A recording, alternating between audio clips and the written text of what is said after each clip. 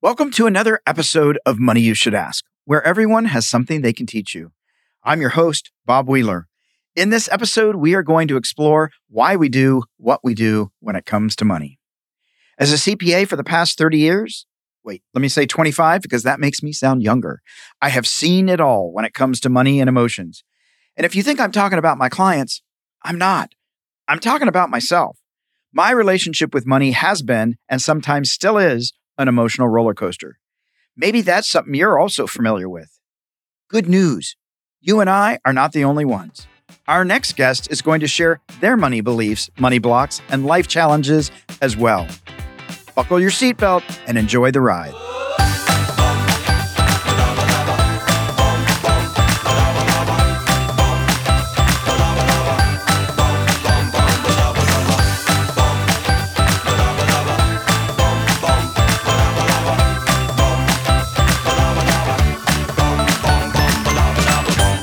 Our next guest is Nicole Iacovoni.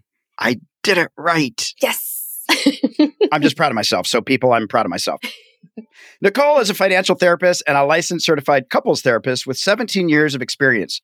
She teaches women entrepreneurs how to make tending to their finances feel fun and flirty instead of boring and overwhelming. She writes a swoon-worthy newsletter called The Comfy Couch, where she dishes on her latest financial crush, offers inspirational ideas for dating your money, and helps ambitious entrepreneurs deal with business drama. Through her trademark program, Money Therapy, Nicole helps entrepreneurs make more profits, manage their money with Beyoncé-level confidence, and transform their toxic relationship with money into a steamy love affair. Nicole has been featured in CNBC Business Insider and Elephant Journal. When she's not empowering women to take a more active role in their financial lives, you can find her chilling with her chickens on her little farmette, devouring self-help books, and sipping on vanilla lattes. Nicole, welcome to the show. Thanks so much for having me. I'm thrilled to be here, Bob. Well, I'm super excited today because there's so much to talk about. And, I feel like we have a lot in common in that we're talking about this financial therapy and getting a healthy relationship with our money. And I think so many people do think it's boring and overwhelming, so I'll just check out. Yes. And if we just push through a little bit, we can actually have the life that we thought we were meant to have if we can be proactive and intentional. Yeah, definitely. I think that you and I are cut from the same cloth in terms of our philosophies about money, because as you mentioned in my bio, I feel like money should be fun and flirty. And you think money should be funny, which kind of rhymes, which is funny in of itself. And I love that. And I think that we do need this element of like lightness and curiosity and playfulness when it comes to finances. Otherwise, it can feel so heavy and serious and hard and something we very much want to avoid. So I think adding levity to our financial lives can be beneficial in a number of ways, which is one of the reasons why I love your show and I listen a lot to it. Yeah, I appreciate that. And when it comes to life, there seems like there's a lot of grief and trauma under the surface. Oh, yeah. That so many of us are unconscious of. And so we may be operating in a pool of grief. Mm-hmm. But with our head above water, we're not actually aware of all that we're carrying. Does that feel true? Yeah, absolutely. And money brings up a lot of complicated feelings for people. It's definitely an emotional thing. And it's a huge part of our lives too. Like there isn't any part of our lives that's not affected by our financial life or our relationship with money. And you're right. It's traumatic because we have these money memories from growing up and how money was handled in our family, from our own experiences of handling money and making financial decisions. Not all that stuff turns out great. So we have these instances of like crisis or despair or things going really wrong or having these financial problems that we have to figure out how to fix. But not only that, we now know we have research to support that trauma is inherited too. So we actually have generational trauma that is passed down in our DNA. So we can experience the trauma from our ancestors, people we don't even know who are no longer with us. So if they experience financial turmoil or if they lived in poverty, then they have this imprint in their genes that are then being passed on to us. So we experience that financial trauma in addition to our own financial trauma. And then you've got like this whole snowball effect of a mess on your hands that you have to figure out how to deal with. And we're not taught how to deal with that either. So that makes it even more complicated. Well, absolutely. Because if I have to heal my bloodline, right? If I have to heal the ancestors, Yep. and I can't even figure out my own stuff, it feels like, wait a minute, I'm taking on 5 generations of trauma and hardship. And it's a lot sometimes to unpack. Yeah. If we're trying to do it alone. And so for me, it's so important to ask for support and to look for people that are professionals, whatever that might be for you. But going it alone, which I tried for quite a while, isn't so fun. And it's very lonely. Yeah, for sure. Yeah, I think those supports are really important. Even if you work in finances, okay, like you can't be your own financial advisor. You can't be your own therapist. A doctor can't be their own doctor. A pastor can't be their own pastor. Like you need to have that third person, that neutral party, that safe, non-judgmental person in your life that can help you work through that. Because when it's your stuff, you're just too close to it to really see that clearly. It's sort of like tunnel vision. You just see what's right in front of you. Yeah. So having someone else that you can talk to and sort those things out with and explore those issues and get some suggestions on what might be helpful for you to do different can be life-changing. What was it like for you growing up? What kind of support did you have or not support? What was the conversation around money or not had around money? So my mom was a single mom. She was very young when I was born. She was 20. And my biological father was like, don't want kids. I'm out. See ya. So my mom was on her own. And because of that, she lived with my grandparents. So she just stayed with them. And at that point in time in the early 80s, and here I am dating myself, but I think the 80s was the best decade. So I'm proud of it. Exactly. In the early 80s, she was living with her parents. And at that point in time, it was like everyone in her family was still living under the same roof. You know, like her 30-year-old brother was living there and her younger brother and still in high school living there. And her older sister, who also was a single mom, was there with her daughter. So it was like this house of 8 people. And then I came along into that home and my mom and I lived with my grandparents until, I graduated high school. And so it was just like this big family affair. But my mom only had a high school education. She worked 2 and 3 jobs a lot of times. My grandparents were from the Midwest. They were like good, old fashioned, hardworking people. My grandfather was a truck driver for 35 years. My grandmother had like a little home daycare. And so I just saw them working all the time. And yet not having a whole lot of money. Like they didn't really talk about money, but you could tell that they were on a very tight budget. Like they did not splurge. They didn't have fancy stuff. They were very careful about every penny they spent. And so even though they didn't come right out and teach me this verbally, I learned through my own observation that you have to work incredibly hard and all of the time just to make ends meet. So that was like the money story that really got rooted in my mind. And so as such, I became a workaholic. In high school, as soon as I was old enough to work, I got a job and then I got another job. And then I was working 3 jobs in college. And then I had like a brief stint where I only worked 1 job, but that was because I was a police officer working 3rd shift. That's a whole other story right there. And I got sick of that real fast. And so I'm like, well, I'm going to go to grad school. And then I worked 3 jobs in grad school. And, it was just like this perpetual cycle of I have to hustle and grind just to make ends meet. And there was never a model of anything different than that. Now we hear things like the 4-hour work week and make $1 million in a year working 20 hours a week. Like people are actually doing that stuff. And if somebody had told me that at that point, I was like, you're insane. Like this is a scam. You're lying to me. It doesn't work that way. You have to hustle to make money. So it took me a long time to change that script and to change those unhealthy beliefs about what it would mean for me or what I would have to give up to be financially successful or to be wealthy. Because in my mind, I thought, oh my gosh, I will literally have to work all day, every day, work my fingers to the bone to have the money that I want. Do you think, because I wonder about this, because I spent a lot of time on the hamster wheel and I could still sometimes feed into my workaholic tendencies. But do you think there's any relationship with spinning our wheels and working so hard that we don't actually have to slow down and feel things. Totally. Like that we don't actually have to slow down and say, oh my God, I'm not where I wanted to be. I had such a vision for myself and I don't feel like I succeeded. Or there's things we might have to feel if we actually slow down. Yeah, for sure. Hands down, agree with that. Because keeping busy, even if it's something worthwhile, being really productive, we can justify that too, because our culture puts a lot of emphasis on that, accomplish more, produce more, excel, climb the corporate ladder, right? These are all things we're told we're supposed to want. So we're like, I'm doing what I'm supposed to do. I'm doing a great job. Right. But it's really just serving as all these different distractions that keep us from getting quiet and really taking a look at our lives, particularly our financial lives, and asking ourselves, is this what I value? Is this what's most important to me? Is this the way I want to live my life? Is this the way I want to spend my time? And not to get too morbid here, but the fact of the matter is we're all dying. And every single day moving forward, we are getting one step closer to death. And so if you slow down and you start to think about that, then it's like, oh crap, I have a limited time on earth, which we all do. Am I using that time in the best way possible, in a meaningful way, in an enriching way? Am I getting the most out of this life experience? And sometimes that butts up against our financial goals because it's like, well, we want to live, we want to enjoy our life. Yeah.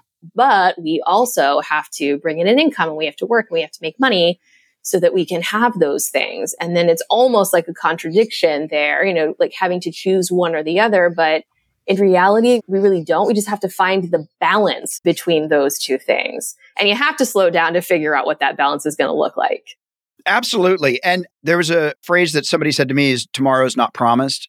And so that has resonated. I have a mentor and she has a watch that 5 or 6 times a day, it reminds her this could be her last day. And people are like, oh, that's morbid. And she's like, I want to not forget to savor every moment. Yeah. Because we don't know. And so I always found that fascinating.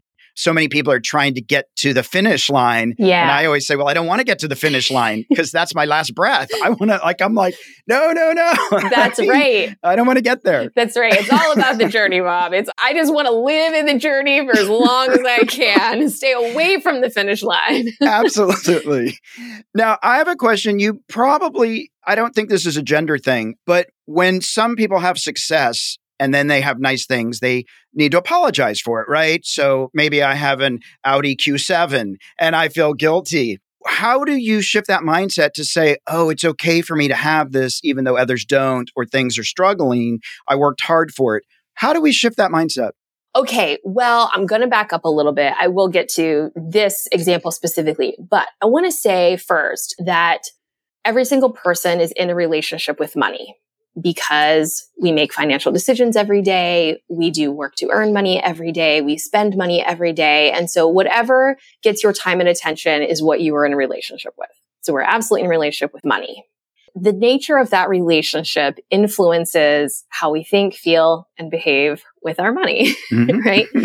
And I sort of learned through my own financial crisis how important the money relationship really is and how it influences every part of your life. And one of the ways that I started to shift the way that I think, feel, and behave with money is to personify money, like to make it a character or like give it a personality and treat my relationship with money as if it were a romantic relationship. Yeah. And this might sound a little woo-woo and like that seems nuts, but there's research and science behind this because if we don't understand something, we fear it. Right. And we avoid it. So we have to get to this place of understanding and comprehension in order to want to pay attention to it. And most people have some sort of experience with relationships, right? We have relationships with our parents. We have relationships with our siblings. We have relationships with romantic partners. So that's something relatable and familiar to us. But money for many people is something sort of obscure and confusing and complicated. And it seems like this abstract idea for many people, especially because it's one of those topics that's sort of taboo. We're not encouraged to discuss those things. And so because of that, it can seem very unrelatable. And then we don't understand it. And then we fear it. And you see this, like trail that happens. So as a couples therapist, when I realized this, I was like, okay, like I need to shift how I'm approaching my money, I need to treat it sort of like a person. I need to kind of love up on it. I need to make time for it. I'd always tell my couples clients, have date nights, like make the relationship a priority, which was something I wasn't doing with my money. Mm-hmm. I would just brush it under the rug, stuff the bills in the back of the desk drawer, not look at them. And in that mindset of like avoidance or feeling like money was this abstract thing, I also sort of believed that if I had money, if I was getting money, I was taking it from someone else. Mm. That felt really crappy.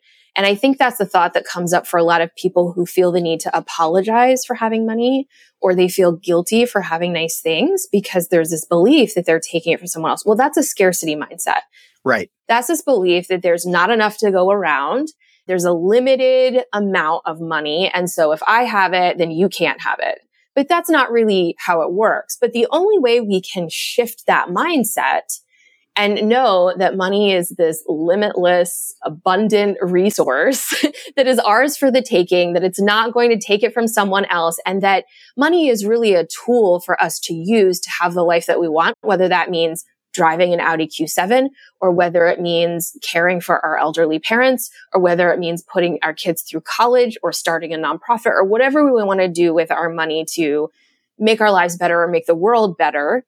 If we want to get to that place, we really need to change our mindset around money and the way that we look at it. And that's really what the money therapy work that I do is, helping people to think and feel differently about money so they can begin to behave differently with it. And so they don't get hung up on all these psychological and emotional barriers to them having the financial life that they want and having the resources. And so they can also shake the guilt and shame that comes up with money. Because you talk a lot about this on your show, and I'm so glad that you do, to try and break the stigma. But guilt and shame are the most common emotions that come up with money. Well, it's so hard, and we're so taught. And I know for me, I was sort of taught, worry about what other people say. They're judging you. And so make sure you don't do anything so that they can judge you. Yep. And so I came from, okay, don't do that, because then that can't be judged. You're right. And then finally letting go and saying, okay, judge me. Judge away. Yep. I'm moving forward and I'm stepping up. I'm stepping out, and judge away. I'm not that interested in letting go of that. Yeah, you're right. People are going to judge you absolutely no matter what. They're going to judge you if you don't have enough money because they'll be like, oh, you're so poor. Right. Or they're going to judge you if you have a lot of money because they'll be like, you're a rich jerk. Like you're going to be judged no matter what. So you might as well do whatever makes you happy and live your life in your own way and just forget the comments from the peanut gallery. Yeah, follow what's true for you. And for me, it also, in my money mind shift, it was also about gratitude, finding the gratitude and realizing and recognizing all the abundance that I did have. We take so much for granted in this country, and I talk about this a lot, but I've been to Africa a couple of times and into different countries, and they're just grateful to have a bucket of water to take a shower once a week. Or in Nepal, they're bathing in water that is like 42 degrees. And I'm thinking, this is not what I really would choose if I had a choice, and they don't have a choice. And so being able to see that, oh my gosh, I'm breathing today. I'm able to walk. I have a roof over my head. And people are like, oh, well, of course, everybody has that. No, they don't. They don't. Right. And so for me, gratitude is a big piece of this. It was a big shift for me when I saw other people living happy lives, and I kept going, you don't have things. What's wrong with you people? Yeah. It's like the plague of Western society. And it's because of consumerism. Yeah. And consumerism is like this belief or this message that says you need more and more and more. You have to have more. You have to do better. You have to do more. And you need to buy things to be happy, or you need to have material possessions to be happy. And we're sort of brainwashed to buy into that, like literally brainwashed. And when I say that, I'm not just saying it figuratively. I'm saying like there is neural marketing. Mm-hmm. Okay. So they use MRI scans of the brain to give information to advertising companies of what advertisements make us want to buy the product that they're selling. And so we are actually being mentally manipulated in the advertisements that we see to consume more and to spend our money. And most people don't know this. They're just like, oh my God, they're like mesmerized by the Coke commercial. They're like, I don't know why I want a Coke, but I want it so bad. I got to get one right now. And they go get it. And okay, so if it's a Coke, no big deal. But if it's an Audi Q7 that you go out and you buy impulsively, like then we've got big problems on our hands. And they have no awareness of what is happening or how they are being manipulated in that way.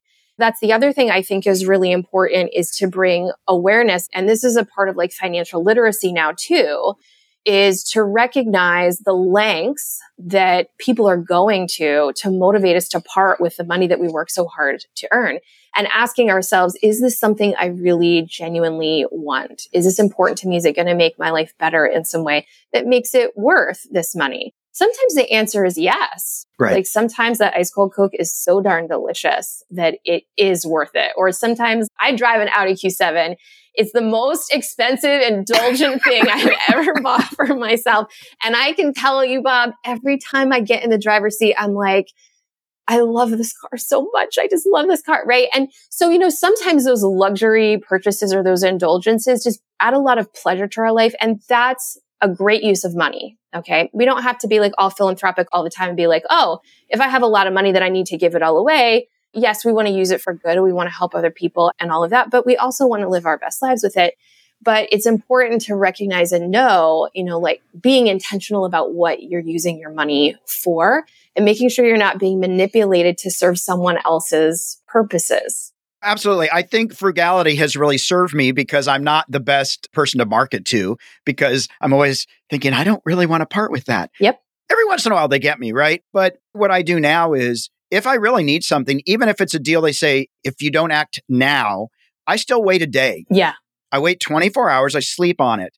And what I used to do when I didn't know how to handle something, I would just fib and say, oh, I have to talk to my wife. I have to talk to my partner. I have to talk to I'm not allowed to make this decision on my own. Yeah. And so then we could blame this imaginary person, whether it was my business partner or whatever. And that got me out of situations because I wasn't able to always advocate for myself, but I could have this imaginary person, sort of like money is a relationship thing, imagining this other entity that was stepping in on my behalf. And so finding the ways that you can protect yourself. Even I'm not comfortable signing contracts sometimes because it doesn't have the right information. And I felt bad saying, well, you wrote a bad contract. Now I will say, well, as a CPA, I'm sort of required to do a little bit more scrutiny on this document. And what I noticed as a CPA, blah, blah, blah, blah, blah. And they're like, oh, you're right. Let me fix that. But there's this place where we don't sometimes advocate for self. So I've found ways to circumvent that. But can you address that a little bit? Yeah, this is a really big problem, especially among women, because we live in a world of patriarchy. Let's just be truthful about that. Name it. Yes. And that under patriarchy, women get a whole lot of bogus messages. And some of them really tied to money, like women aren't good with money. They make bad financial decisions. They're bad at math. Men should be in charge of managing the finances. Men are the breadwinners. And, women face some unique financial challenges that a lot of men don't face. And I don't want to say that all men don't face because that is stereotypical, but in general, things cost women more than men. If you look at the price of a haircut, for example, and that's just one example, you can see that women pay more for things than men do. The wage gap, women are still making like 78 cents to a dollar that men make.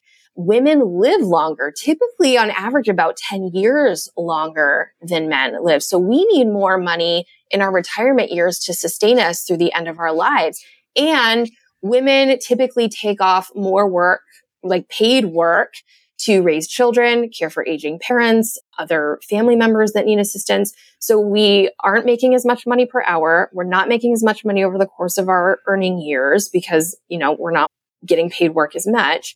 Things are costing us more and we need more money to live. So you have all those things stacked upon each other, and that's hard to navigate that. And then if you're getting this message of like, you're bad at math, you're bad at money, you make poor financial decisions, you need to outsource that to your husband, your boyfriend, your dad, a male financial advisor, like some other dude that can help you with that. Right. Then they're really disempowered.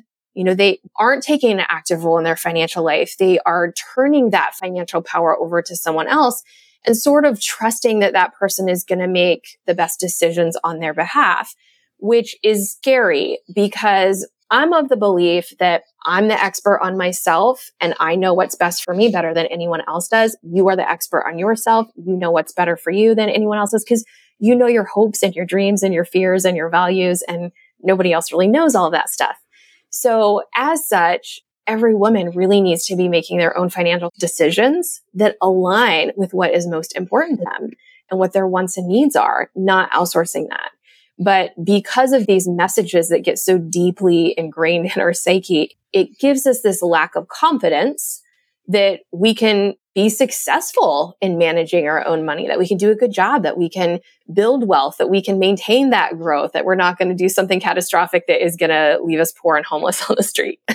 Yeah. And you bring up a really important topic that I really like to bring in is the systemic versus the personal. Yeah. So if we don't know that it's a patriarchal society, and as a woman, she's trying to get a job or she can't get the pay raise, and then she's taking it personal. Yeah. Because she's like, I don't understand it. I'm working hard. I followed all the rules.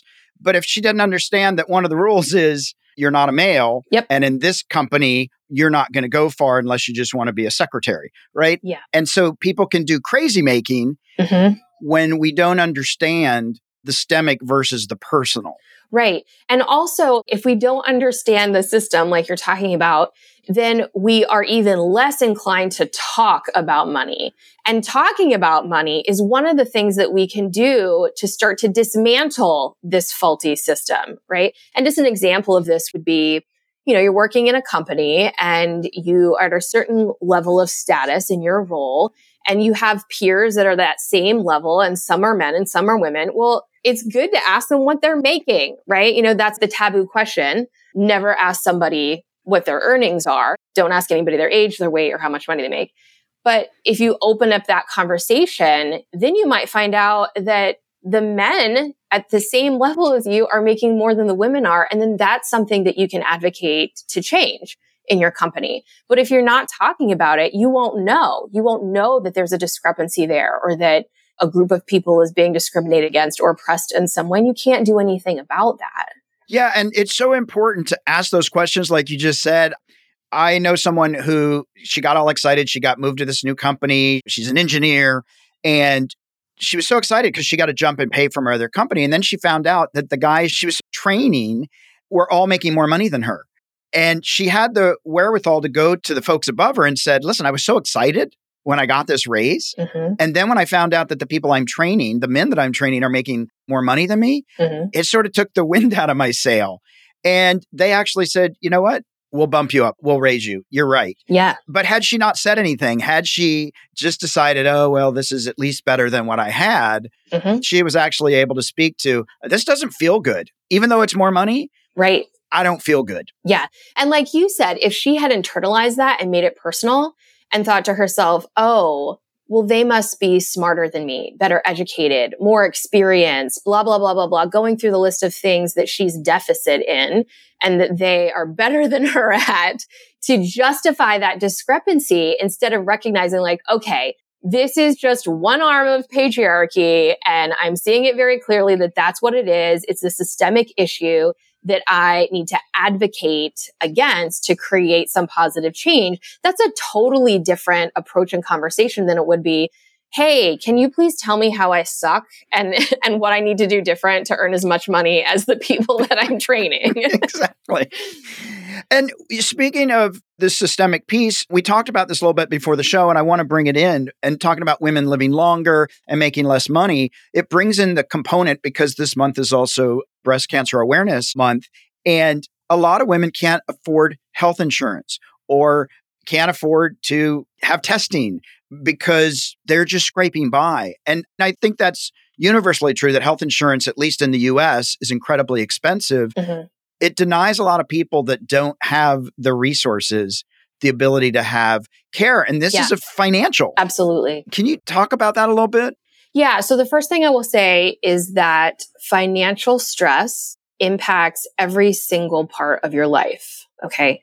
So it impacts your emotional health and well-being and your mental health, because if you are worrying about money all the time, how you're going to put food on the table, how you're going to pay for healthcare, living paycheck to paycheck, drowning in debt, that lowers your immune system. It creates sleep issues, chronic fatigue. It can create performance at work. So then, you're talking about like a work issue then. It can cause irritability and a number of other mood issues. That's going to affect your relationship with people and your physical health. It makes you more susceptible to disease and getting sick and having a harder time fighting off that disease. It can cause chronic pain, like the whole litany of issues when you have chronic financial stress. And so our healthcare system is broken. Because of that, insurance premiums are astronomical. And if you have to get your own health insurance, like if it's not offered by an employer, well, that's really tough because not only are your premiums high, like if you're getting insurance through the marketplace, but you often have a really high deductible to meet too. So you've got the monthly expense of your premium just to have the coverage. And then you're paying out of pocket for almost all of your healthcare that you're using anyhow, unless you have some catastrophic thing. Right. And so you often are in this position where you're having to choose between like, do we eat, pay the mortgage, or do we access healthcare? And even for people who have insurance offered through their employer, many companies now are not footing the bill for that premium. And so we have to pay a large portion of that ourselves anyhow. And it's sort of the same dynamic. I think because of that, a lot of people are opting to not utilize preventative healthcare. They're like, I'm just going to wait until it's critical that I access care because I can't really afford it right now. Then they pay even more in the long run, or they lose their lives. And we had talked briefly before this. The way that our healthcare system is currently, it is cheaper to die than it is to pay for life-saving treatment. And that is devastating for the people in that position, for their families. My mom died when she was 58 years old. She died earlier this year from cervical cancer. It was stage 3 when she was diagnosed. There were no treatment options because she had not had preventative health screening for 20 years because she was uninsured or underinsured or she couldn't afford it. And so she put it off until it was too late and it cost her her life.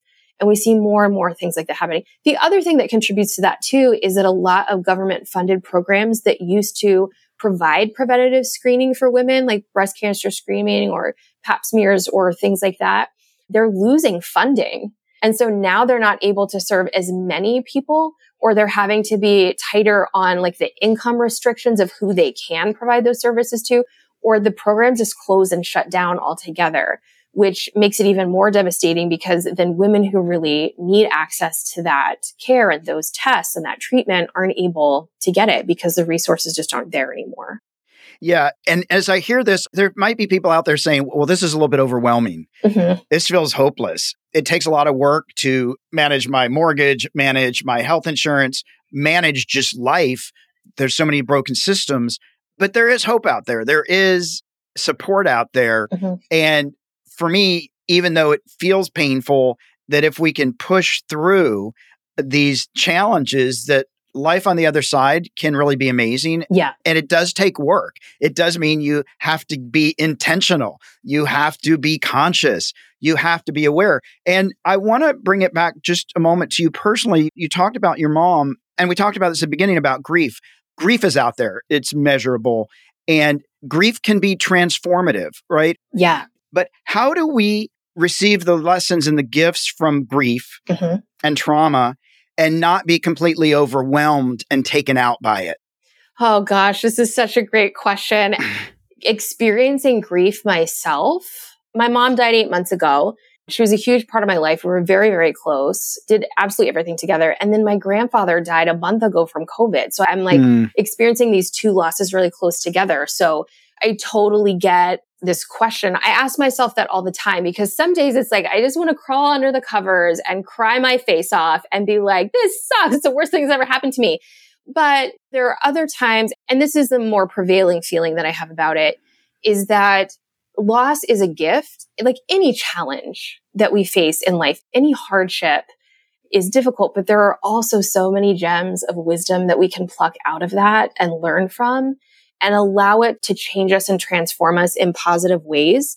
For me, an example of that is what we talked about a few moments ago, is just this awareness of the impermanence of life and that I don't know what happens after I die. I mean, that could just be it. It could be like total blackout. But I do know that time on this earth and being able to experience everything that we can experience being human is limited. And so it's really made me think more about how I want to spend my time and how I want to show up and what kind of person I want to be. And I feel like those are all really great things that come from grief and loss. And, I think about how my mom chose to live and what kind of person she was. And when she was dying, she said to me, if I could do it over again, I wish I could come back as a rich person. And she's like, I think things would have been a lot more fun. And I've thought a lot about that since then. And it's like, there's a lot of truth to that. And it's not materialism. Right. Money makes life easier. It does. It does. And so when you look at loss and you look at our short lifespan and wanting to make the most of that, and you look at our healthcare system and you look at all these challenges, you can either feel hopeless about that or you can use that as fuel to motivate you to show up better, to learn more, to pay attention to your money, to make it a priority, to tend to your finances, to make as much freaking money as you possibly can, And I don't mean in like sleazy, slimy ways. I mean like doing work that you love. With integrity. Yeah. Doing work you love, contributing to the world, helping other people, doing things that you're really skilled at, that you're passionate at, because that is its own type of wealth in and of itself. And then the money that you make from that is like the cherry on top of the sundae. But I think that we can use those hardships to give us a reason to make more money and be more responsible with it and learn more about money so we can do better things with it and have the life that we want and also help other people so that they can have the lives that they want too. Yeah, absolutely. I so believe, I say this and I continue to say it, I believe deep down that we all want to be in connection with each other. We all want to be in relationship. We all want to make an impact, a positive impact on the world. And people want to know that they matter. Mm-hmm. And there are so many barriers that we put up in front of those things, afraid to admit it, afraid to admit that we want to be missed or loved or cared about. Yeah. And in talking about this grief and sharing your story, I just want to remind listeners out there that if you're living in fear like I did, if you're hiding like I did, push yourself. It's so worth showing up and really trying to be the best version of yourself. It's a lot of work. I did not love it. Hands down. It's like marriage too. It's like marriage is hard work to stay together, but it's so worth it, and you're right. It is real hard. It is not easy. But just as an example, I found myself in a financial crisis. I was $87,000 in debt. I had expanded my mental health practice. It was losing money every day. I wasn't able to bring anything home. We're going further into debt. It was total panic, total financial chaos. That was my motivator though. That was like the wake up call, the slap in the face. It's like, hey, you got to do something different. You can't put this off anymore. And if that terrible thing hadn't happened, I would not be where I am today. So I'm so thankful for that situation and that hardship, because it motivated me to buckle down and learn stuff and change my relationship with money and really get to the root of the problem and shift things. And as a result, I paid off all that $87,000 of debt in 2 years. We really hustled. We really pulled it in, multiplied my income times 5 in like 8 months. I mean, you can see really big results when you put in really good work. And there's that direct correlation there. And I think that's important for people to recognize is yes, it's going to be hard, but it's going to be so worth it. In fact, probably better than what you can imagine, because in my experience, that led to a whole new career for me. Like that's how I got started doing financial therapy and created my money therapy program, was because I thought to myself, I cannot be the only woman on the planet who's trying to run a business and grow the business and is feeling like a total failure at money and losing sleep at night, worrying about this stuff. I'm sure that there are other people out there like me who can use some help with it. And that's how I got started doing this work. And it has been so incredible and rewarding to work with other people and see their lives change for the better and see them gain financial confidence and see them pay off debt and see them buy like investment properties and create new streams of income. It's like the light of my life. It never would have happened if that disaster hadn't occurred before. So I think that's something important to keep in mind. No matter where you are now, even if you've hit rock bottom, you can only go up from here. And you can use that experience as a launching point so that you can transform your life for the better. Absolutely. And I would just add to that, don't use other people's success as your measurement of where you are, because those are only snapshots. Yes. We don't know what they did to get where they are, and just focus on you and not focus on them. Totally. I could talk to you for another 20 hours, probably. Me too. We could do a marathon or telethon. All right. It's the Fast Five. So what does your budget reveal about your values? I love to travel. Travel is a very top value. Every month, money's going into the vacation fund. If you had to give up either money or love, which would it be? Why? Oh, you didn't have to go there. I feel like they're so deeply intertwined, Bob. They are. Because I feel like I have a love affair with my money. I have a money date every week for at least an hour where I sit down, I see what my money's been up to for that week and where it's going, and we like dream of the future together. So I don't feel like you could tear them apart. But I'll tell you what, I have a great husband. We adore each other. We've been married for 12 years. And we have loved each other when we've been so dirt poor, wondering how we were going to get like Taco Bell. And we have loved each other just as much when we have extra money in the bank account. We're like, what do we do with all this money? So I guess if I had to choose, I would pick love. So cheesy. I'm sure your husband appreciates that. Yeah, I don't know. Some days he's probably like, I want the money. Get out of here. Give me the money. Give me the money. So you do talk about dating money. Have you ever gotten stuck with a check on an expensive date? I like treating people.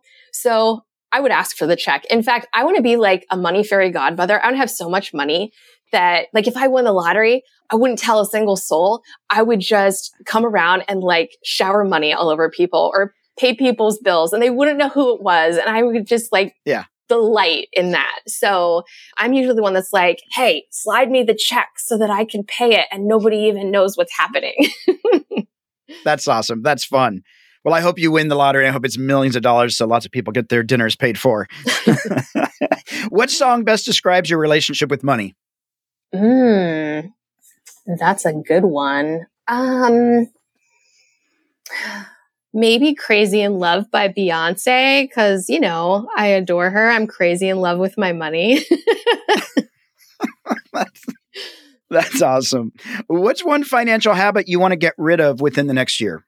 Financial habit I want to get rid of.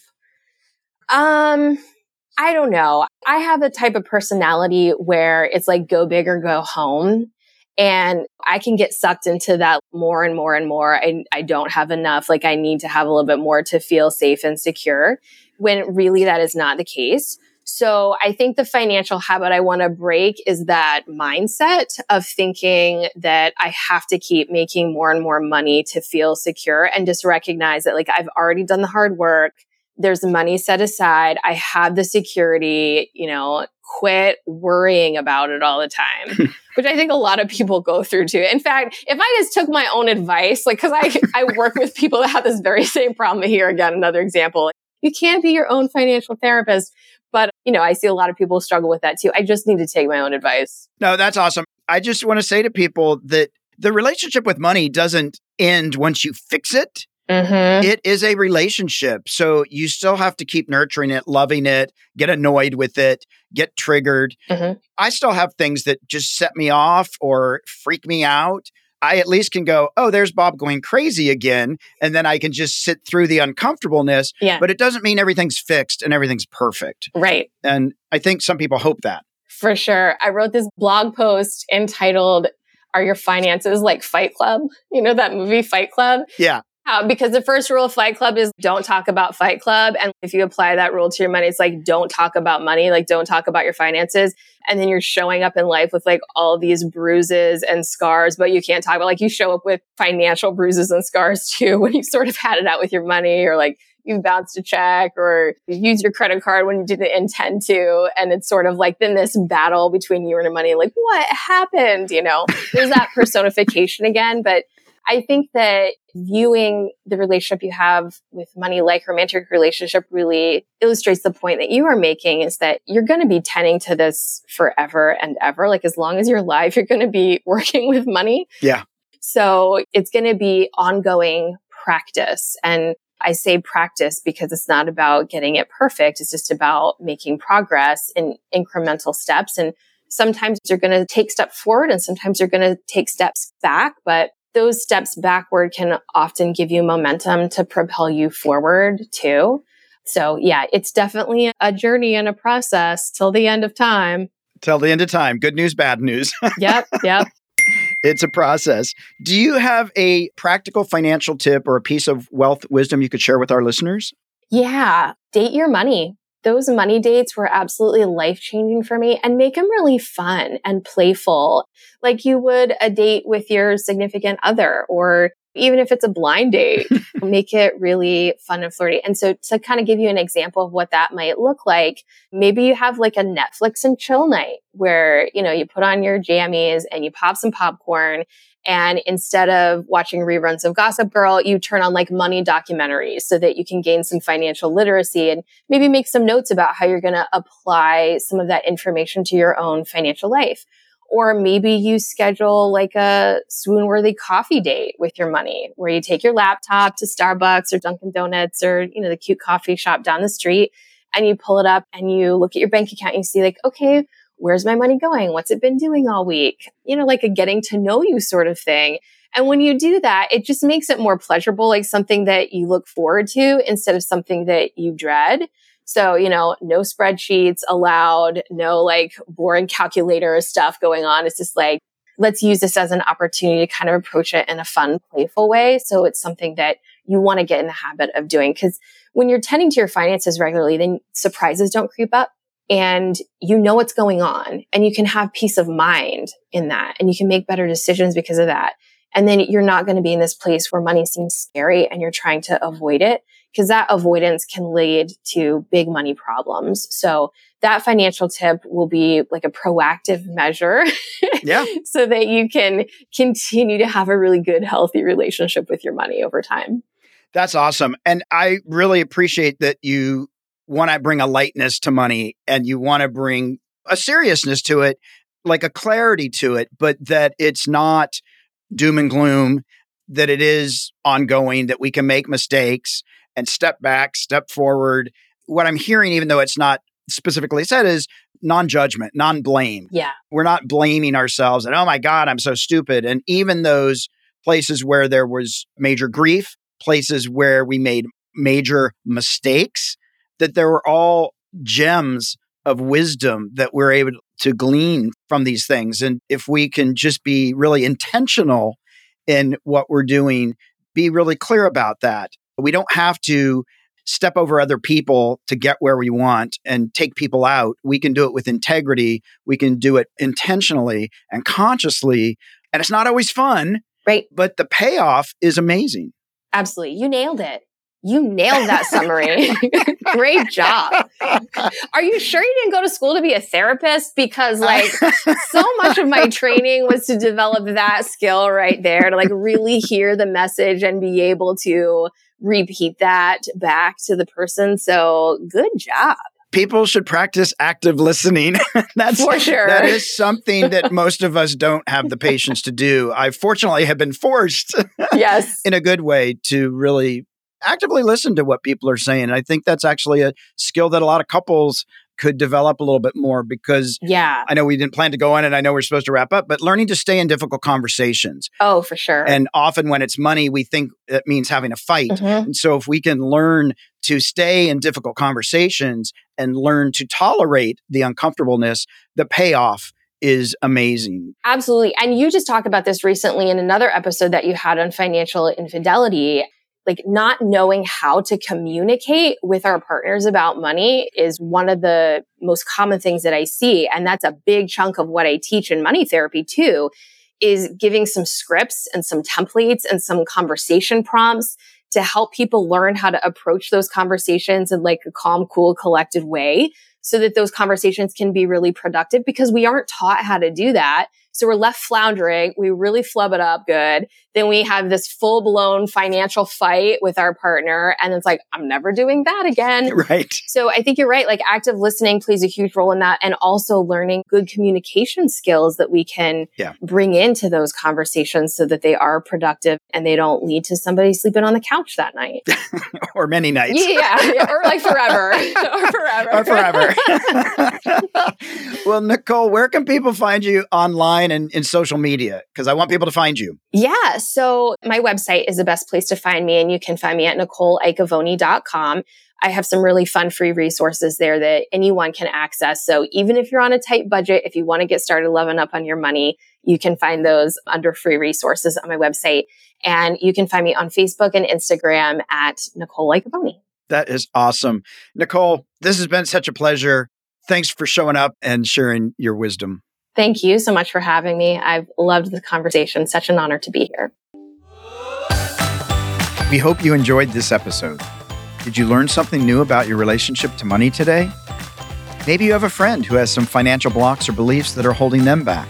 Please share this podcast so they too can get off the roller coaster ride of financial fears and journey towards financial freedom.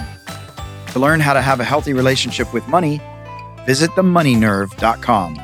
That's nerve, not nerd. We'll be back next week with another perspective on money and the emotions that bind us.